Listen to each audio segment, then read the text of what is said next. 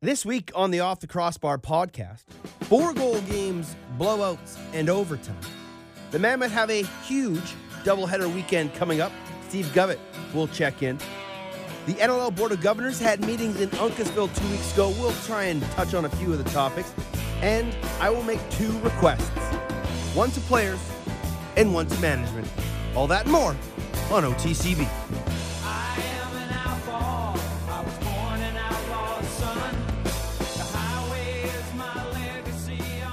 Hello, and welcome to another edition of the Off the Crossbar podcast. My name is Teddy Jenner. Thank you for checking in and stopping by wherever you may be listening to. On your mobile device, on your laptop. Maybe you're flying high on Delta using their fancy GoGo Wi-Fi. I experienced that for the first time this weekend coming back from Denver. Never knew that could do that without spending money. And it kind of worked. So thanks, Delta. I didn't really like your super hot airplanes, but I liked that I could be on my phone the whole time. If you want to get a hold of me and tell me to stop complaining about my free travel, you can hit me on Twitter at OffTheCrossbar, or you can email me, teddy.jenner@gmail.com. A couple emails coming in over the past couple weeks. I was away last week, enjoying the sunshine of Palm Springs, playing golf with my father, which is always a yearly tradition that I look forward to every year down at Desert Falls Country Club. So thanks to everybody down there for always making me feel welcome and allowing me to use your clubs when Alaska lost my clubs somewhere in Seattle and took 2 days to find them and get them to me. Again, I'm complaining about free things. So let's talk about things that aren't free. And that's the entertainment value of the National Lacrosse League, because sometimes we do have to pay for awesome things, and we are getting some absolutely fantastic lacrosse. And we had a little bit of everything this weekend. We had a pretty decent tilt between 2 good guys not hurting anybody but themselves, and Andrew Suter and Steve Priolo. We had some other guys who wanted to fight and didn't get a chance, namely Greg Downing and Dane Dobbie. I'm going to talk about those 2 instances a little bit later. But we had 2 fantastic overtime games, Toronto and New England, Buffalo and Rochester. We had 2 goals decided by 4 goals. And we had 2 games that were blowouts. Buffalo beat Rochester on Friday 13-9. Vancouver beat Saskatchewan on Saturday, 13-9. Colorado beat up on Calgary, 18-9. And then the next night, Calgary was able to beat Georgia, 18-11. And that game was a lot closer, or a lot more of a blowout than it was, because Georgia somehow was able to claw their way back into that game. And actually, I think we're within 4. 15-11, I think, at one point in the fourth quarter. But what we have here and now, even though there is some space in the standings, we have some pretty even lacrosse. And I'm not going to use the word parity, because I'm not a fan of using the word parity. But the fact that everybody, thanks to Rochester's overtime win, is still in it, and Rochester still would have been in it, but they would have been a lot further back in the East had they not won that game on Dan Dawson's OT winner. Apparently his first as a Nighthawk, maybe even his first in his career. But if they hadn't won that game and lost both games to Buffalo, it would have been really hard for the Nighthawks to be in the hunt. But where it stands now, they're just a half game out. Which is crazy to think about, that they're in 5th and with a win could literally jump right into 3rd. Toronto's 2 games back at Georgia. Then New England and Buffalo are 3.5 games back, and then you have Rochester just 4 games back. And then out in the West, we have ourselves a matchup on Saturday night that I think everybody in the NLL will be watching. Colorado at Saskatchewan for the second time in the matter of weeks. And Colorado is just a half game back of Saskatchewan for first place in the West. And now, if you remember the last time these two teams played, it was a 9-7 victory. Call it 8-7. Cornwall's empty netter really sealed it, but it was an 8-7 victory nonetheless. And Colorado didn't have a full lineup. They also didn't have Stephen Keogh. And since that loss, they have won 2 straight and are technically the hottest team in the National Lacrosse League right now. Only team with a 2-game winning streak. They've won 4 of 5. Their defense is allowing pretty much under 10 a game. And somehow, without Jeremy Noble, without Zach Greer, and without John Grant Jr., they continue to put up big numbers.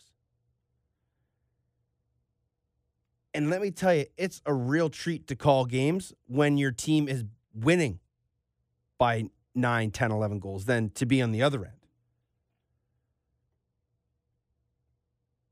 And Steve Govett is going to check in. I caught up with him earlier in the day. He was actually on his way to his son's last preseason lacrosse game before the regular season kicks off on Friday. So good luck to Jake. They do a lot of good things right in Colorado. And I think one of the really good things that they did was naming Pat Coyle the head coach. I asked Govett about that, so I'll let him kind of talk about why they made those decisions. And I completely agree with everything that he says in the interview. And having now sort of a firsthand experience and a real closeness with that group, being the voice of the Mammoth down in Colorado, I'm around the coaching staff quite a lot at practices and shoot-arounds and in and out of transit. And you can really see that Pat kind of has taken that next step into the role of sort of the leading coach. And that's nothing against Gilly or Stroopy. It's just the dynamics of the three. So we'll talk to Steve Govett about that a little bit. And also the Board of Governors had their meetings a couple weekends ago in Uncasville.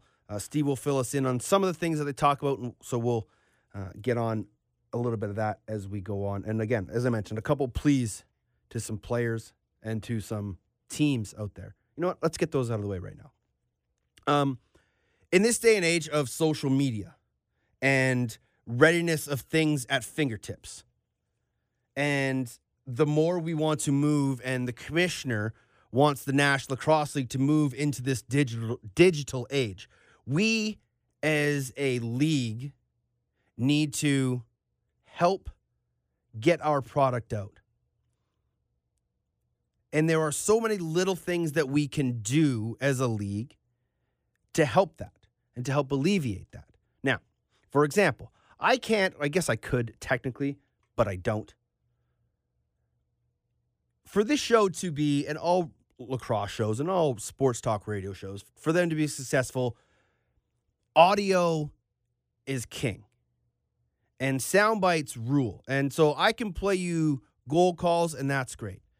But what you really want to hear is, because you can go and find all those goals, what you really want to hear is you want to hear from the players, and you want to hear from the coaches, and you want to hear from the general manager if their team's lost 4 of 5 or their team's won 3 of 5, whatever it may be. Or if a guy's injured, where he's going to be, how far in the recovery process is he. So when I go and I try to find online clips of post-game comments from coaches or players, and I can't find them or they don't exist, it hurts our product. Because, yes, I could call every team to get sound bites every week and be able to play them here for you on the show, and I would love to be able to do that. If I had all the things that I wanted to do, I would do that for you. But I don't have all those resources as of yet. And I would love for presidents and GMs and owners and directors of marketing and directors of communication, all those people who listen to this show, because I know there's millions and hundreds and thousands of them. I digressed in numbers there because I know it's not that many. To put time and invest in people that will do that for you. It's not hard to find tech-savvy people that can work a camera, shoot an interview after a game, and within an hour of the game being over, have that audio or that video posted online somewhere. Now, there are teams that do a good job of it, and there are teams that have better resources than others Not everybody has a Brad Chowner who can do pre and post game shows and clip audio and post it to SoundCloud and post it to the internet as smoothly and seamlessly as he does, because he's really good at it. He also has a radio studio at his fingertips. Not all of us have those things. But as a team, you need to be able to at least have an iPhone camera and put it in your coach's face or a player's face and get a 30-second, 40-second, minute-long interview and post it online. And I'm not just talking for my benefit. These are what fans want to hear. And these are things fans want to see. They want to see a pissed-off Mike Messenger get interviewed after the game when he brings 100 fans and friends to watch him play in Vancouver. I would love to have seen a reaction from Derek Keenan after the game. I would have loved to have seen an interview from Dan Dawson after he scores the overtime winner. Again, some teams do this, other teams don't. But I think as a league, we need to find some sort of model to constantly put things up post-game, because everyone always wonders why nobody covers us. Well, we don't do a very good job of covering ourselves. So that's one request. My other request goes out to players, but to everybody. And I don't know, maybe I'm just being a bit of a baby. I don't know. But it is illegal in the province of British Columbia and in many states and many provinces to text and drive. And I know Snapchat is an awesome form of social media. I love Snapchat. It's one of the greatest things out there. But please, I'm just asking everybody, stop snapping and driving. Especially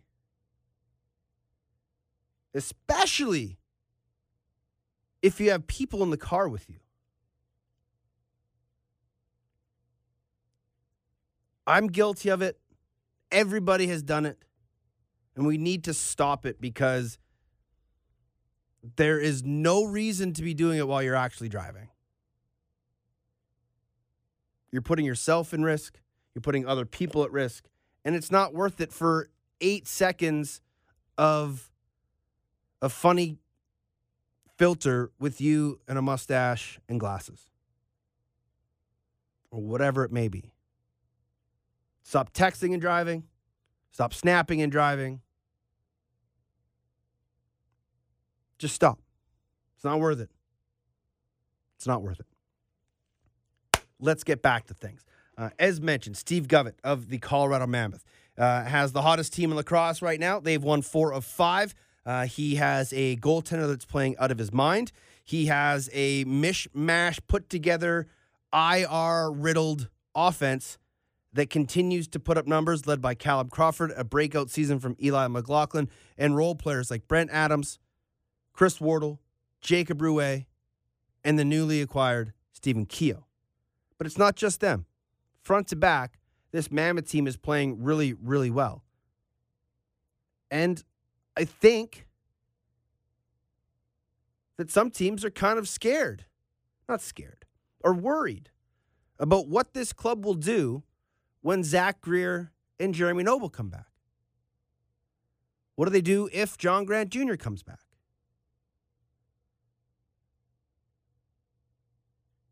And they're in a pretty interesting position going into this weekend.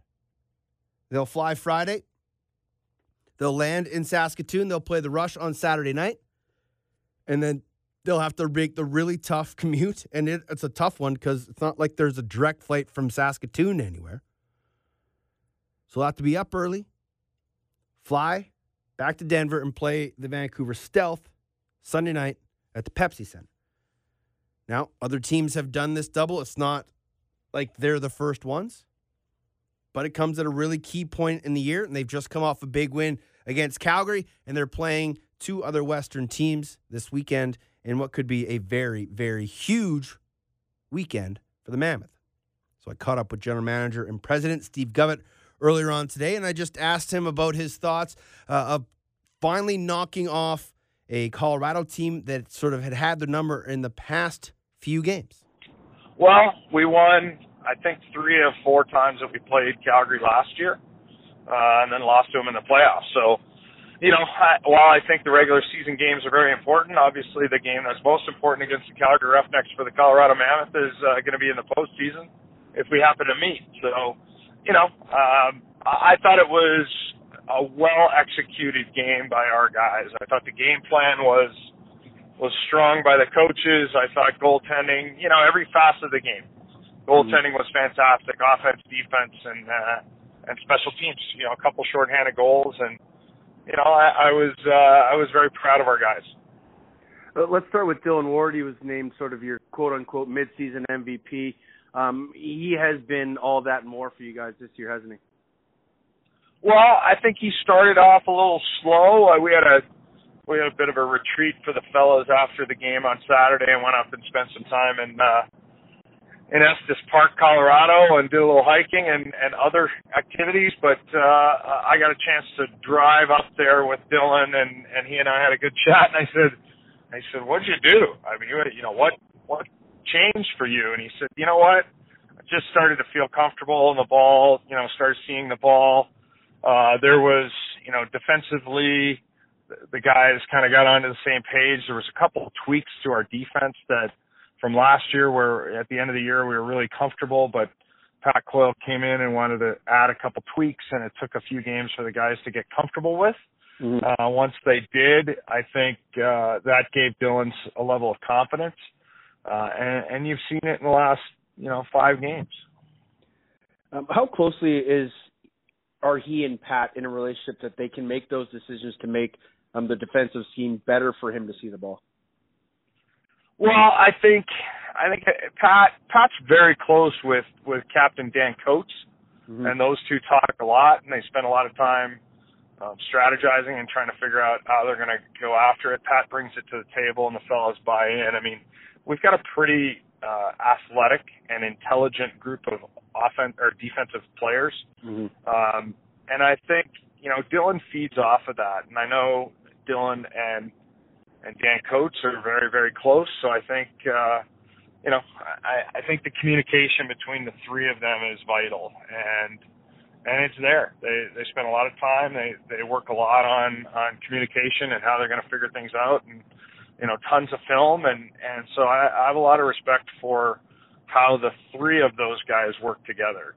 Dan is obviously the captain of the team, but certainly the captain of the defense. Let's talk about threesomes.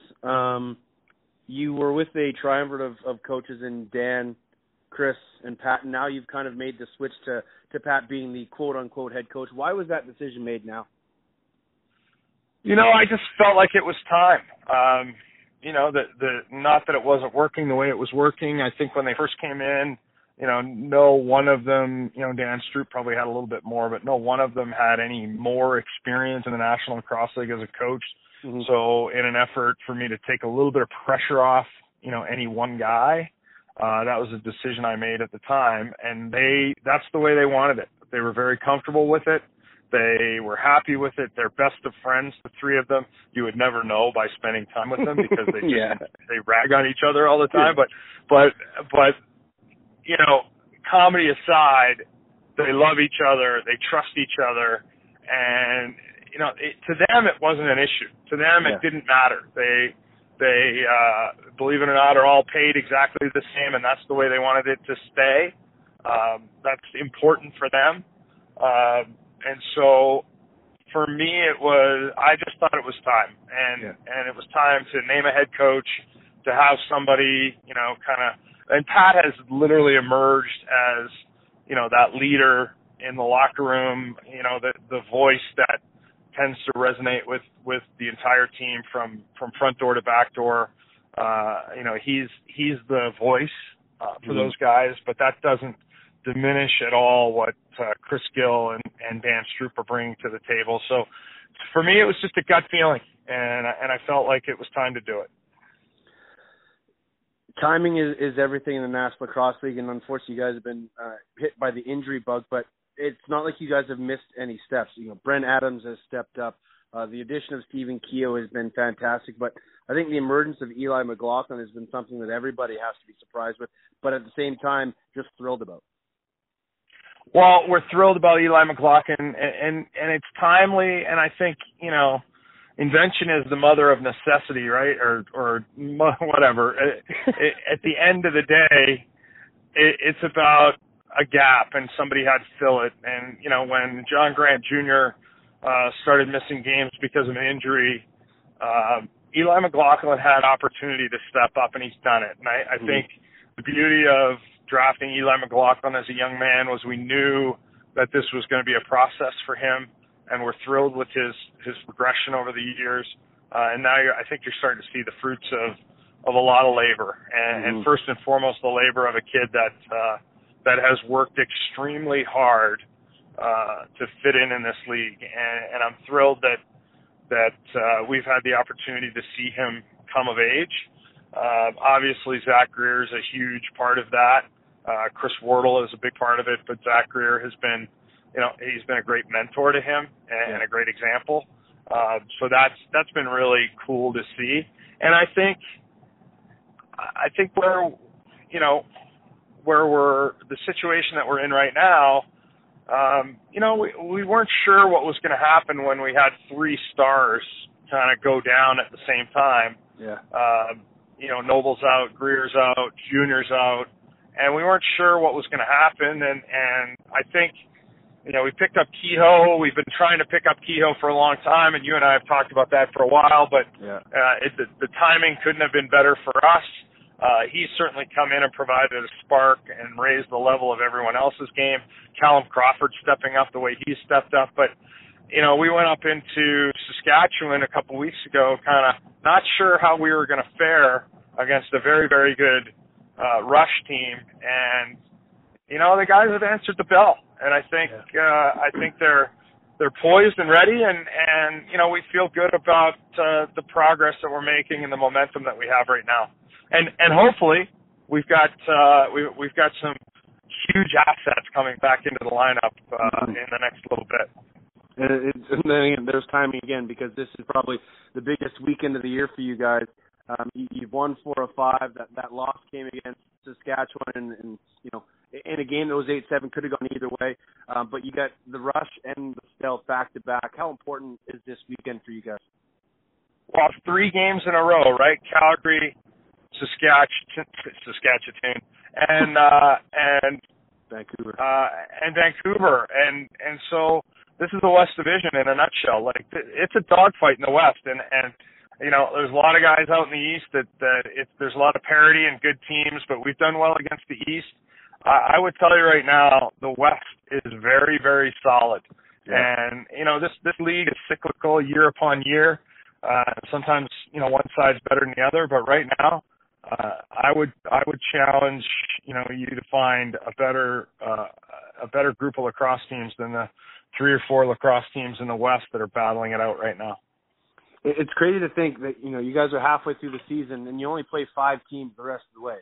You play Vancouver twice, you play Saskatchewan 3 times, you play Rochester, Georgia, and Toronto. It's the time for this team to really step up and show that they can be the elite team in the West. Are they ready to do that? Are they ready to handle that burden? Well, it's crunch time, and I think we'll find out. I'd like to believe they are, but I always believe they are. So I do think as you start to go up and down this roster, you really start to see things come together, and on paper it's starting to translate. You're seeing, obviously a pretty solid right side with Stephen Keogh and Callum Crawford, Noble coming back. Brent Adams and Jacob Rouet are really chipping in and doing their job. Greer, Eli, and Chris Wardle, we're pretty excited about the left side and what's happening over there.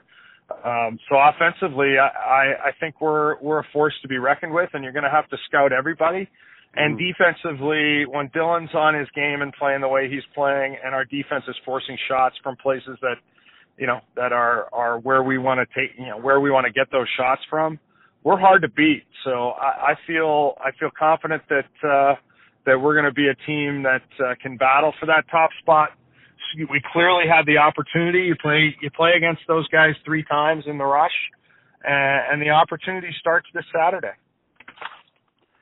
Let's step away from the Mammoth. You're part of the NLL Board of Governors. You guys had meetings in Uncasville last week after your game out there at the casino. How did those go, and is there any information you can kind of shed some light on that came from those meetings?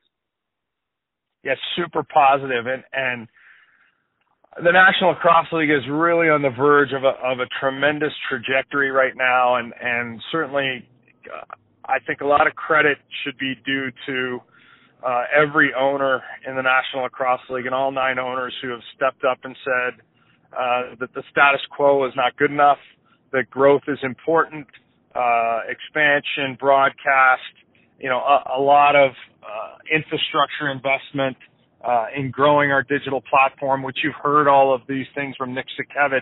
Mm-hmm. He's certainly the driver, but we're just now starting to see kind of the emergence of a plan that we want to take to the next level. I really think the sky is the limit. There's so many positive things happening for the National Lacrosse League right now. People are taking notice. There's so many people. There's a buzz about us from an expansion perspective around the country, around North America with our buildings, with the other buildings in the NHL and the NBA. There's people that are really taking notice of what's happening in the National Lacrosse League. So it's an exciting time to be involved, and I see a great trajectory in the future. So what were some of the focal points of the meetings that you guys had? Well, certainly, broadcast is one of them. Big announcement coming here in the next little bit. And our fans are going to want to watch for that around the league. Super exciting there. Can't go into a lot of details because I'm not allowed to, but the point of the matter is it's exciting stuff, and I think people are going to really pay attention to a massive audience of people that we're going to begin to connect with and grow the critical mass of not only lacrosse in general, but indoor lacrosse, talking about trying to figure out ways to work together with a number of different groups, and great conversations with U.S. Lacrosse and the CLA and Canadian Lacrosse, and talking to the MLL, great conversations with the MLL and what the future holds with them, and great conversations with Warrior and Under Armour, and really solid, positive vibe of how we can move the needle to grow the game. So that was a big topic of discussion. The other one was schedule, and talking about our schedule. People probably don't understand the challenges that go into our schedule. The NBA and the NHL teams, their schedules come out in July, and if the stuff that affects the National Lacrosse League that people mm-hmm. don't understand, the Olympics and hockey, right, and what's happening with the hockey and the Olympic movement there, it affects the National Lacrosse League and how we schedule, because whether those guys are going to be on break or have to play multiple Saturdays, or so how we get dates. So we're talking about trying to figure out ways to perhaps elongate the schedule, to give us more flexibility to get the 9 dates that we need, so we can stop seeing these really challenging double headers where, Calgary was in Colorado and then have to go home and cross a border, flying commercial, the double header that we have this weekend in Saskatoon and then coming back to play against Vancouver. We're trying to figure out ways to alleviate those double headers, trying to figure out ways to get more quality dates so we're not, kind of jammed into that space. And we did it earlier, Ted. You were involved with the January 7th, 14th, 20th, where, it's hard to sell tickets in that window. We did great on the January 7th game and then struggle on the 14th and 20th when you got back-to-back games. And then we're away from Pepsi Center for a month because of things that are going on in the building. So it's hard to get dates, and that happens around the league. It's a challenging schedule for the league to put together. And so talking about ways for us to come up with solutions that, that give us more time to play more dates. Talked about some really interesting and key assets that we could play, an exhibition series in some really key markets in North America and some of the NLL teams, and talking about some stuff maybe in the early fall that would be really interesting, fun stuff to kick off our season, and outdoor games, and all sorts of really fun stuff that we're talking about right now. And so for many, many years, the National Lacrosse League has been, I like to call it a firefighter league, meaning we were putting out fires constantly and never planning for the future and never looking forward. We were just simply trying to drink from a fire hose and put those fires out. But now I think there's a really strong initiative for planning and strategic planning and bringing in new partners that will grow the league. A ton of conversation about expansion and all the markets that we're talking to and all the key investors and key buildings. So it's really a vibrant room right now, and it's a good time to be in the National Lacrosse League. It's a great time to be a potential investor in lacrosse. It's interesting to see all the names and cities that get thrown out, but obviously, as you've mentioned and a couple other people have mentioned on this, until there's money in the pot and the name on that signature, nothing is finalized. But how close are we to knowing maybe the first new team coming to the National Lacrosse League? It's hard for me to say with any given specific time frame. I got to tell you, I think before. Sometime before June 1st, we're going to know where we're at, for the upcoming season and obviously for the upcoming 2 seasons. I think that some of this conversation is, instead of, kind of grabbing everything that we can, the National Lacrosse League wants to be in a position where we can give a really long ramp-up period for a new franchise to come in, so that we can give them every opportunity to be successful. And finding the right people with the right buildings and really putting together solid ownership groups and with solid building deals, that's the key priority. So I don't think there's a time frame that I can say with any level of certainty that says, okay, you look for this in the next 2 to 3 years, 2 to 3 months. But what I can say is I really feel strongly, and I think a lot of other people do as well, that once we get the first 1 or 2 franchises into the league, there's going to be a snowball effect, and there's going to be a lot of people that would like to be partners in the National Lacrosse League. So it's a very exciting time to be a part of this process. Well, it's an exciting time to be part of the process, and it's an exciting time to be a Colorado Mammoth fan. Steve, always a pleasure catching up with you, and I know that I'll see you Sunday in the Pepsi Center. Thanks as always, my friend. Thanks, Ted. We'll talk to you soon. There is General Manager, President of the Colorado Mammoth, Steve Govett. It was a fun little getaway up to Estes Park with the team. I was lucky enough to hop on board in one of the vans and head up there. Cool story. Where we stayed at Rocky Mountain Resorts was just down the road from a place called the Stanley Hotel. Little known fact of the historic Stanley Hotel, that it was where they filmed The Shining. And it is also the hotel used in the movie Dumb and Dumber. Lobby bar right in the lobby. We landed on the moon. And more famously, I'll race you to the top. That hotel. So it's pretty cool. There are some secret videos of some guys racing upstairs, but those I can live without seeing again. Just kidding, Coatsy. Moving on. You heard Steve Govett talk about some of the things that the Board of Governors were discussing. He didn't go too into detail about a lot of stuff just because some of the things, as he said, he can't divulge yet. It's not able to become public knowledge. There are some things, talking about the schedule moving, the expansion talk. These are all things that are out there. These are all things that are being discussed. But again, until we get that dotted line signed, there's no expansion.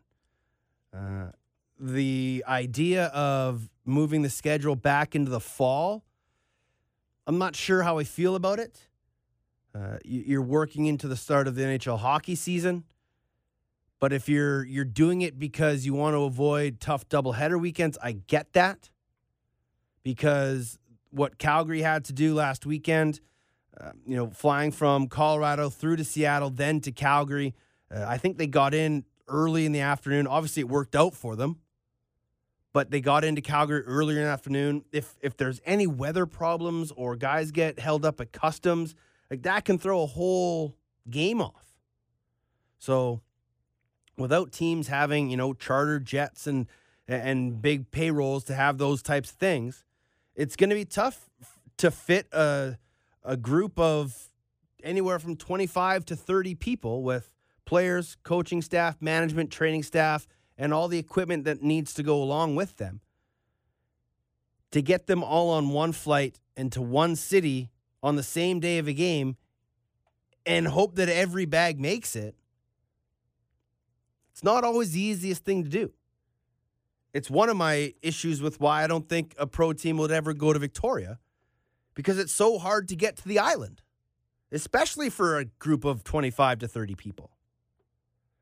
But to get that group from anywhere to Saskatoon or Saskatoon to anywhere is tough. Same with Uncasville. Even Georgia's tough. A lot of these commutes on double weekends isn't the easiest. Sure, Buffalo, Rochester, Toronto, you can drive that and no worries. Although Buffalo did apparently run into a snag where they had to wait over an hour to check into their hotel. When they got to the arena, they didn't have a dressing room, so they were literally changing in the bowels of Blue Cross Arena before the Amerks said that they could use their dressing room. Like, how does that even happen? How do you not have a dressing room for the visiting team?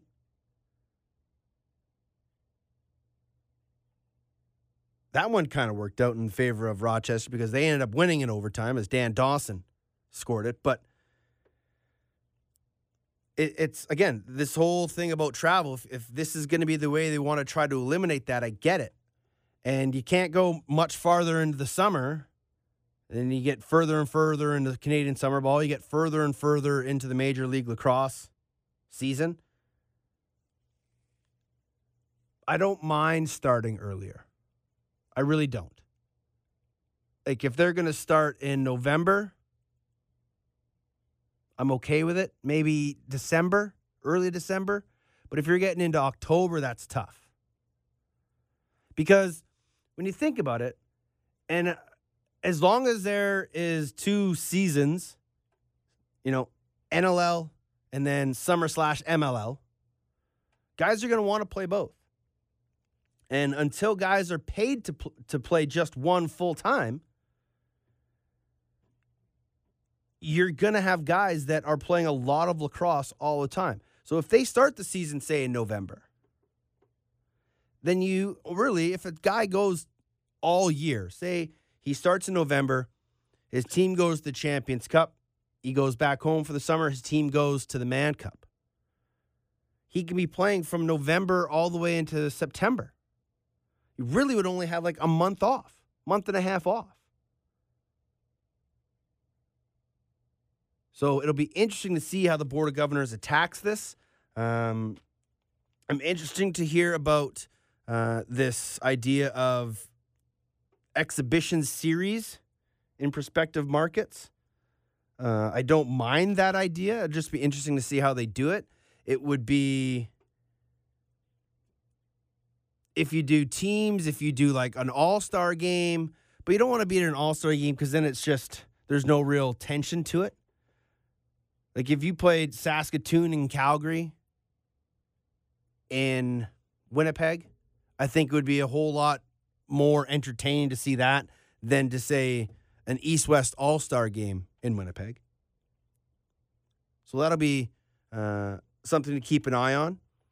And then the other thing he really mentioned, Steve mentioned, was a broadcasting deal of some sort that's coming out. And he teased it, and he didn't divulge much, but from what I was able to decipher from him after, it's going to be groundbreaking. Not so much as in the first thing ever, but just huge for the sport of lacrosse and the game of indoor lacrosse.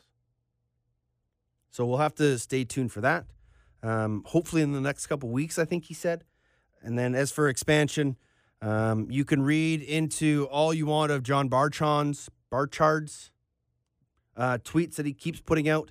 And there's nothing other than maybe a little bit of direct information, some of those tweets that he sent out. A lot of that stuff is true, just like a lot of stuff that he tweeted out a long time ago or a few weeks ago about expansion cities is true.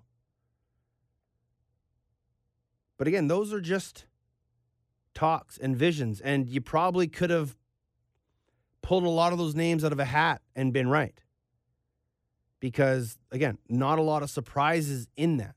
It's just new information to the public because all that other stuff had just never been made public information. That's why, some GMs have said to me, well, it's not new news. Well, it's not new news to you, but it's new news to us, Joe Public. And we are the ones who want to know all this stuff. Because we get excited when the expansion word gets thrown around. Because it's what we all want to see. And we all want to know what the process is of it. So, stick around. This new broadcasting deal that's supposed to be coming out should be as groundbreaking as they say. I think it's going to be huge for the NLL and the game of indoor lacrosse. So let's go back to this weekend and talk about a few things. Because there is a few things that happened this weekend that I would like to speak on, like to talk about, and hopefully you will enjoy it along with me. Friday, Rochester in Buffalo. And still no Ryan Benesh for the Bandits. He's still out recovering from concussion symptoms as a result of the hit from Bill O'Brien, who was serving and went out and started to serve his suspension this week. So he will sit out one more game on the 2-game suspension that he took. Pat Saunders got into his first game, and he looked pretty good for the Buffalo Bandits. I think that's a good addition for them. But it just started this crazy week of Buffalo-Rochester as they played 18 hours after the game Friday night on Saturday, an afternoon game. And we need to fast forward right to the end of that game. Dane Smith scored the goal to put the Bandits up 8-7. And with 11 seconds left, he's deep in his own zone. He's got the ball. The double team slowly comes.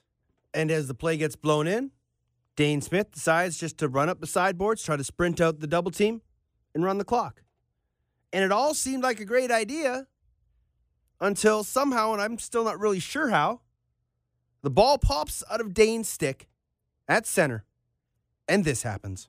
Picked up by Hasek, 6 seconds to go. Courier in on goal, scored! Josh Courier! That goal, with about 2 seconds left, could have been avoided if a few things happened. The Bandits played it differently. If the ball obviously doesn't pop out of Dane's stick, if Billy D. Smith doesn't fall over when he's trying to check Josh Courier, or if Dane just chucked the ball down the floor and let the clock run out. There was 11 seconds left. If you just roll the ball down the far corner and let 3 guys battle for it, it's going to eat the clock up. It's going to be game over. But that's all hearsay. It's just a heartbreaking way for the Bandits to lose that game. And a huge win for the Nighthawks as Dan Dawson would score the winner in overtime. But just a crazy ending to that game in what is still one of the best rivalries in the National Lacrosse League. Rochester, Buffalo, an hour separates the two. It's what Calgary and Edmonton was and was slowly growing into. Man. Out of that series, Anthony Cosmo on Friday night became the first goaltender to record his 7,000th save. Shout out to Cos. Don't know how many more years left the big fella has, but he continues to chase that elusive Champions Cup as a starter. He's won them, just not as a starter. And his Bandits are in tough. And they got some work to do. They get a bye week this week, so that's good for them. Just allow their bodies to relax and recoup before they get back into it.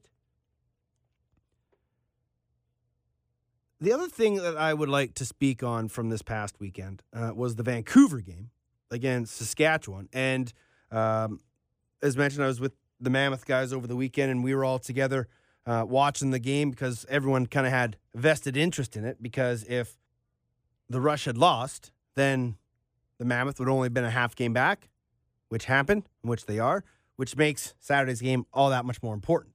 Now, a few things to take away from that game. Probably the best game I've seen the Stealth play all year, maybe in a couple of years.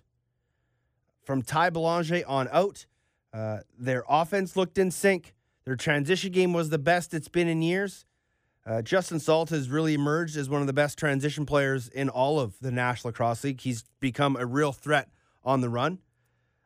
But more importantly, their ability to limit the Rush, to really stifle them on offense and get inside on Aaron Bold and that defense, it's almost kind of like what we saw in that first game of the year for the Rush when they were taking on Georgia. Now, again, then the Rush didn't have Aaron Bold, but it kind of looked similar. I talked to John Fraser, who does the Mammoth game. Sorry, I do the Mammoth games.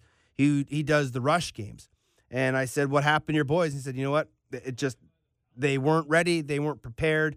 And it was another shining example of why they need to have practices the night before. But they didn't have that Friday night practice because a lot of their Ontario guys didn't get in until 8 o'clock. By the time they got out to Langley, it was late at night. They weren't going to have a practice, so all they had was shoot around in the morning. And that could take a toll on its team. You know, I think I would rather my team have a Friday night practice and not morning shoot around than to only have shoot around and not a Friday night practice. And I can't remember the number off the top of my head of what he said the Rush were, but it's not good for them, or it hasn't been good for them. Well, here's the number. They're now 1-2 when they don't do full practice on Friday. They're 6-1 when they do. So not glaring numbers, but it just seemed that the Rush were really flat, but give a lot of credit to the Vancouver Stealth and the way that Jamie Batley had his troops prepared and ready to take on that game. However, the one big takeaway, and it's something that has slowly been building as a trend in the National Lacrosse League, and I talked about it, I think, a couple weeks ago, is this idea that not everything is a match or a major in a game misconduct. The hit of Mike Messenger on Ian Hawksby was one of the most atrocious blown calls I've seen in a while. It wasn't a match. It wasn't a misconduct. It was hardly worth a major for high sticking. And it was pretty obvious that Ian Hawksby was trying to sell it. And the officials bought it because Hawksby laid on the ground until Messenger was eventually kicked out of the game, and then he was right back on the floor a couple shifts later. If it's a match, which is attempted injury, essentially, that's what match means. It is the most violent of all the penalties. A match. Attempt to injure. There was no attempt to injure in what Mike Messenger did. He came up through a hit. He got a little high on Hawksby, but it wasn't violent, it wasn't vicious, it wasn't dangerous, it wasn't malicious. And I'm not saying the loss of Messenger was the reason that they lost that game. They lost that game well before. But it's just this ongoing theme that we're seeing in the NLL right now. That, and I don't want to blame the 3 ref system, but we have to find this common area. It's not a bubble wrap league. This is a physical game of lacrosse. I can understand if there is a vicious and violent and dirty play, then you call it. But when you take a play that's not and you make it as bad as it can be in your rule book, then what does that say to everything else that gets missed? The Stephen Keogh hit on Curtis Manning was a clean hit, and there was exact reason why it wasn't called. And yet Mike Messenger gets a major or a match and a game, and he barely even hit Hawksby.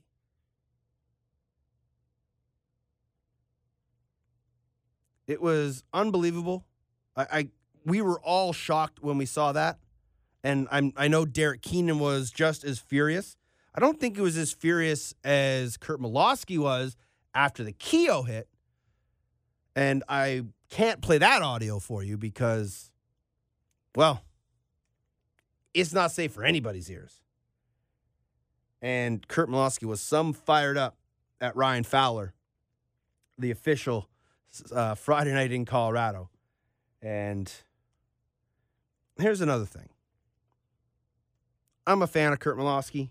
I played with him. He is one of my favorite lacrosse peoples of all time.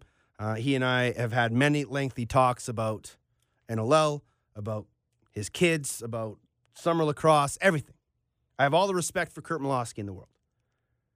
He is a very fiery and passionate guy. He's very hot-tempered, and he's been known to get a little fiery and hot under the collar. And I can understand his upsettedness after the Keogh hit. But for him to go as volatile as he did at Ryan Fowler, the official, and the things that he said that were picked up by the microphone of my colleague John Glant, who was between the benches, and went over national TV and went over international worldwide airwaves, and for him to not get a penalty is beyond me. Not even a 2-minute unsportsmanlike conduct for the varied of words that he spewed at an official. If a player had said any number of those words to an official, he'd have been tossed from the game. In a heartbeat, Seth Oakes got kicked out of the game the other night for we don't even know what was said. We know what Kurt Malosky said, and nothing happened. I don't get it. You can toss a player out of a game for the opponent essentially diving and not being hurt at all, and yet you'll allow a bench coach to verbally assault a referee and not even give him a 2-minute penalty. It doesn't make sense to me. And it doesn't make sense to players because there's no consistency. And there needs to be. That's what all lacrosse players will always say. From game 1 to game 90, from the first whistle to the last whistle. As long as your calls are consistent, we don't have anything really to complain about. But when they're not, and things get completely missed or completely blown out of proportion, it doesn't sit well. And it makes guys wonder what the heck is going on. So again, like I said, I have all the respect for Kurt. I can understand his fire going after the official and wondering why there wasn't a call, but the way he went about it and the fact that he didn't get a penalty is just beyond me. And yet Messenger was kicked out of the game. Crazy, crazy stuff. This week, there are just 4 lacrosse games. We've talked about essentially 2 of them.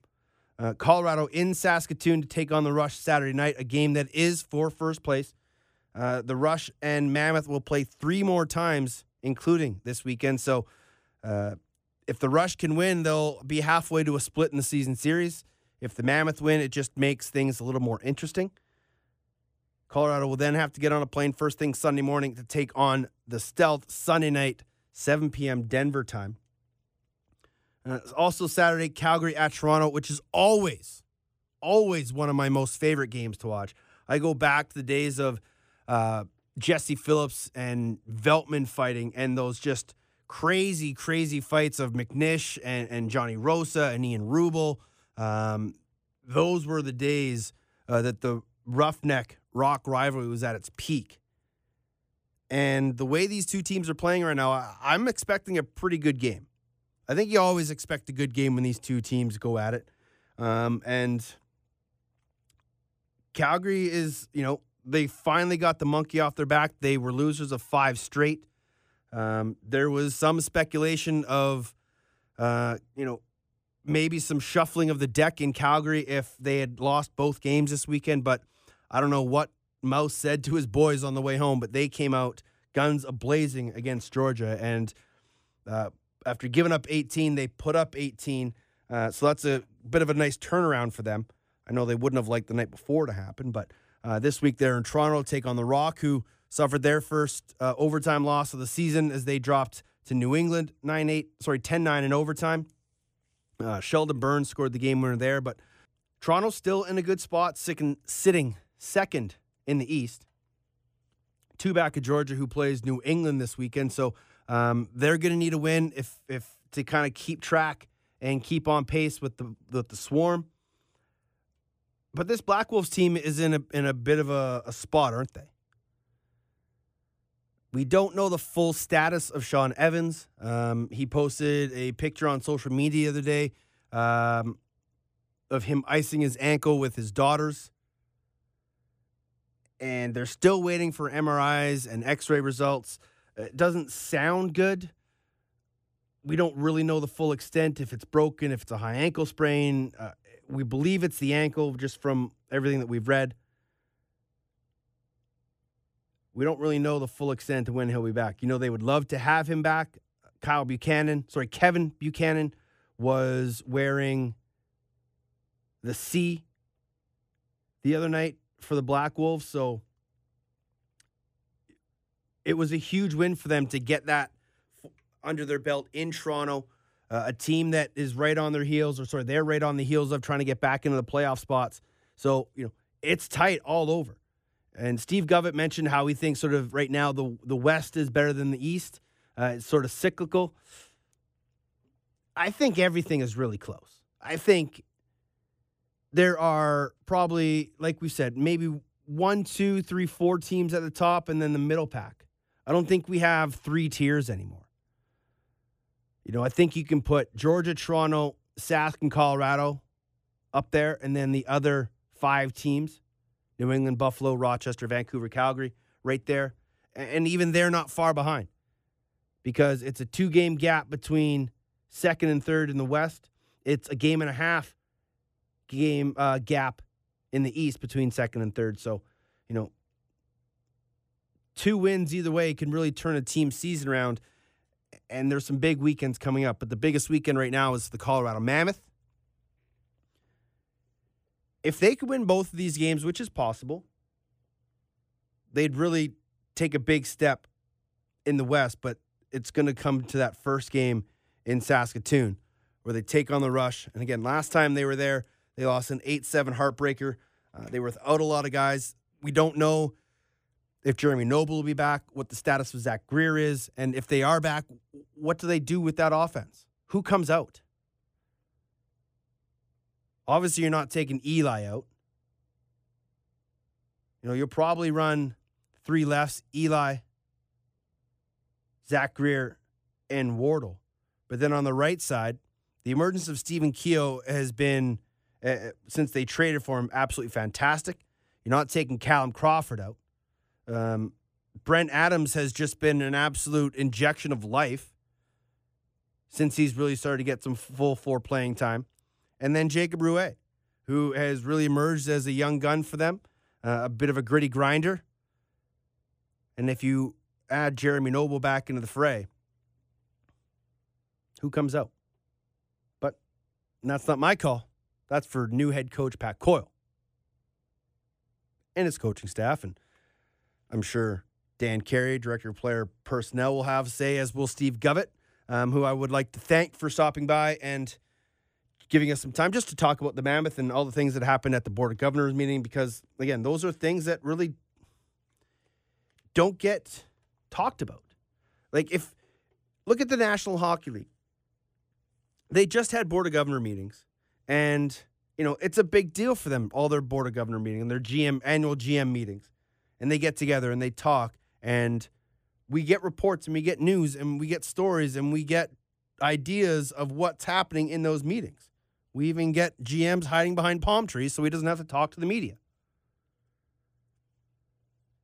But we don't get that in the National Lacrosse League.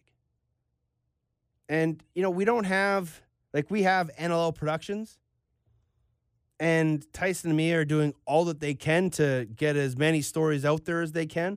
But, why weren't they at the Board of Governors meetings interviewing people after and giving us ideas and videos and stories of what happened?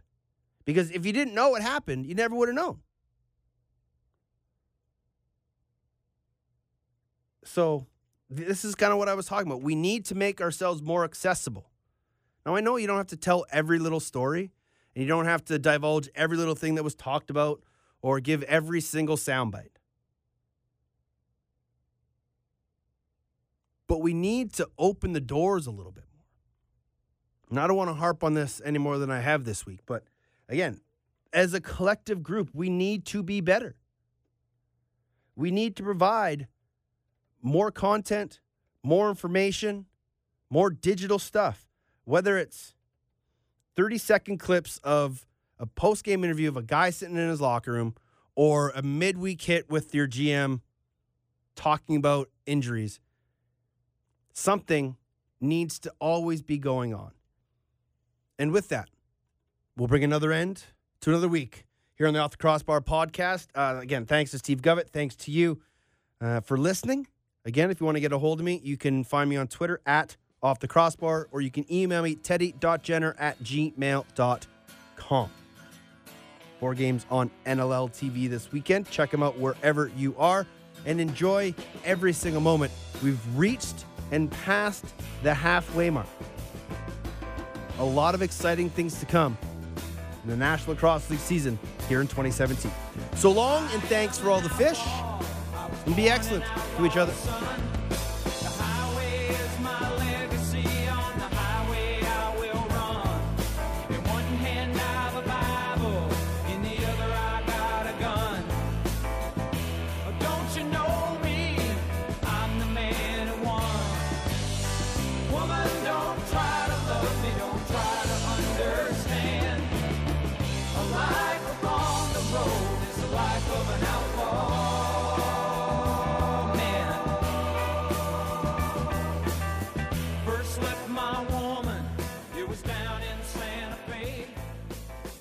Oklahoma, I was riding.